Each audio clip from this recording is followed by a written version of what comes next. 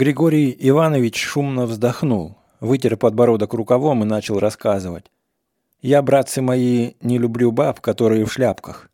Ежели баба в шляпке, ежели чулочки на ней фильдекосовые, или мопсик у ней на руках, или зуб золотой, то такая аристократка мне и не баба вовсе, а гладкое место.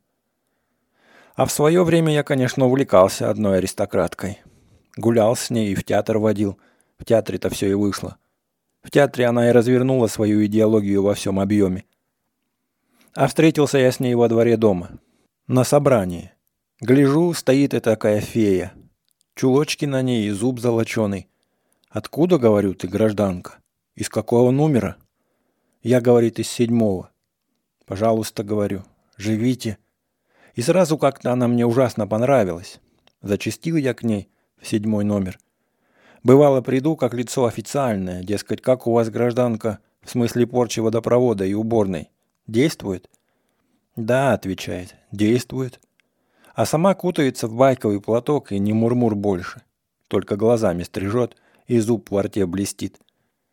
Походил я к ней месяц, привыкла, стала подробнее отвечать, дескать, действует водопровод, спасибо вам, Григорий Иванович.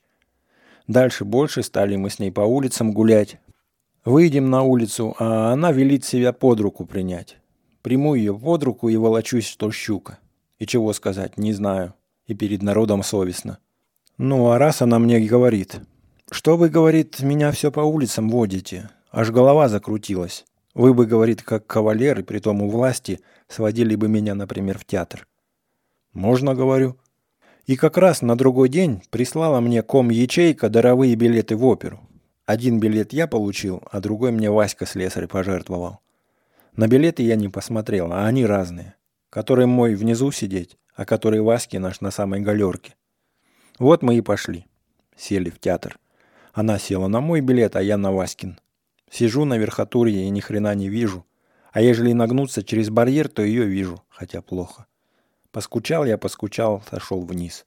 Гляжу антракт. Она в антракте ходит. «Здравствуйте», говорю. «Здравствуйте», отвечает. «Интересно», говорю, действует ли тут водопровод? «Не знаю», говорит. А сама в буфет. Я за ней. Ходит она по буфету и на стойку смотрит. А на стойке блюдо. На блюде пирожные. А я этаким гусем, этаким буржуем нерезанным вьюсь вокруг ее и предлагаю. Ежели, говорю, вам охота скушать одно пирожное, то не стесняйтесь. Я заплачу. «Мерси», говорит. И вдруг подходит развратной походкой к блюду и цоп с кремом. А денег у меня кот наплакал. Самое большое, что на 3 пирожных. Она кушает, а я с беспокойством по карманам шарю. Смотрю рукой, сколько у меня денег. А денег там с гулькин нос. Съела она с кремом, цоп другое. Я аж крякнул. Но молчу. Взяла меня и такая буржуйская стыдливость. Дескать, кавалер, а не при деньгах. Я хожу вокруг нее, что петух. А она хохочет и на комплименты напрашивается. Я говорю, не пора ли нам в театр сесть? Звонили, может быть? А она отвечает, нет, мол, не звонили. И берет 3. Я говорю, натощак немного ли? Может, вытошнить? А она, нет, говорит, мы привыкшие. И берет 4. Тут ударила мне кровь в голову. Ложи, говорю, взад. Она испужалась, открыла рот, а во рте зуб блестит. А мне будто попала вожжа под хвост. Все равно, думаю, теперь с ней не гулять. Ложи, говорю, к чертовой матери. Положила она назад, а я говорю хозяину, сколько с нас за скушенные 3 пирожные.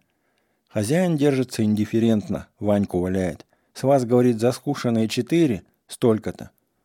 Как, говорю, за 4, когда 4 в блюде находится? Нет, отвечает, хотя оно и в блюде находится, но надкус наем сделан и пальцем смято. Как, говорю, надкус, помилуйте, это ваши смешные фантазии. А хозяин держится индифферентно, перед рожей руками крутит. Ну, народ, конечно, собрался, эксперты. Одни говорят, надкус сделано, другие нету. Я вывернул карманы, всякое, конечно, барахло на пол вывалилось. Народ хохочет, а мне не смешно, я деньги считаю. Сосчитал деньги в обрез за 4 штуки. Зря, мать честная, спорил. Заплатил, обращаюсь к даме. Да кушайте, говорю, гражданка, заплачено. А дама не двигается. И конфузится докушивать.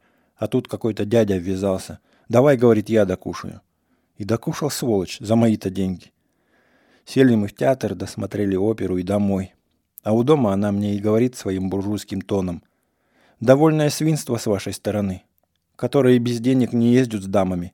А я говорю: «Не в деньгах, гражданка, счастье. Извините за выражение». Так мы с ней и разошлись. Не нравятся мне аристократки.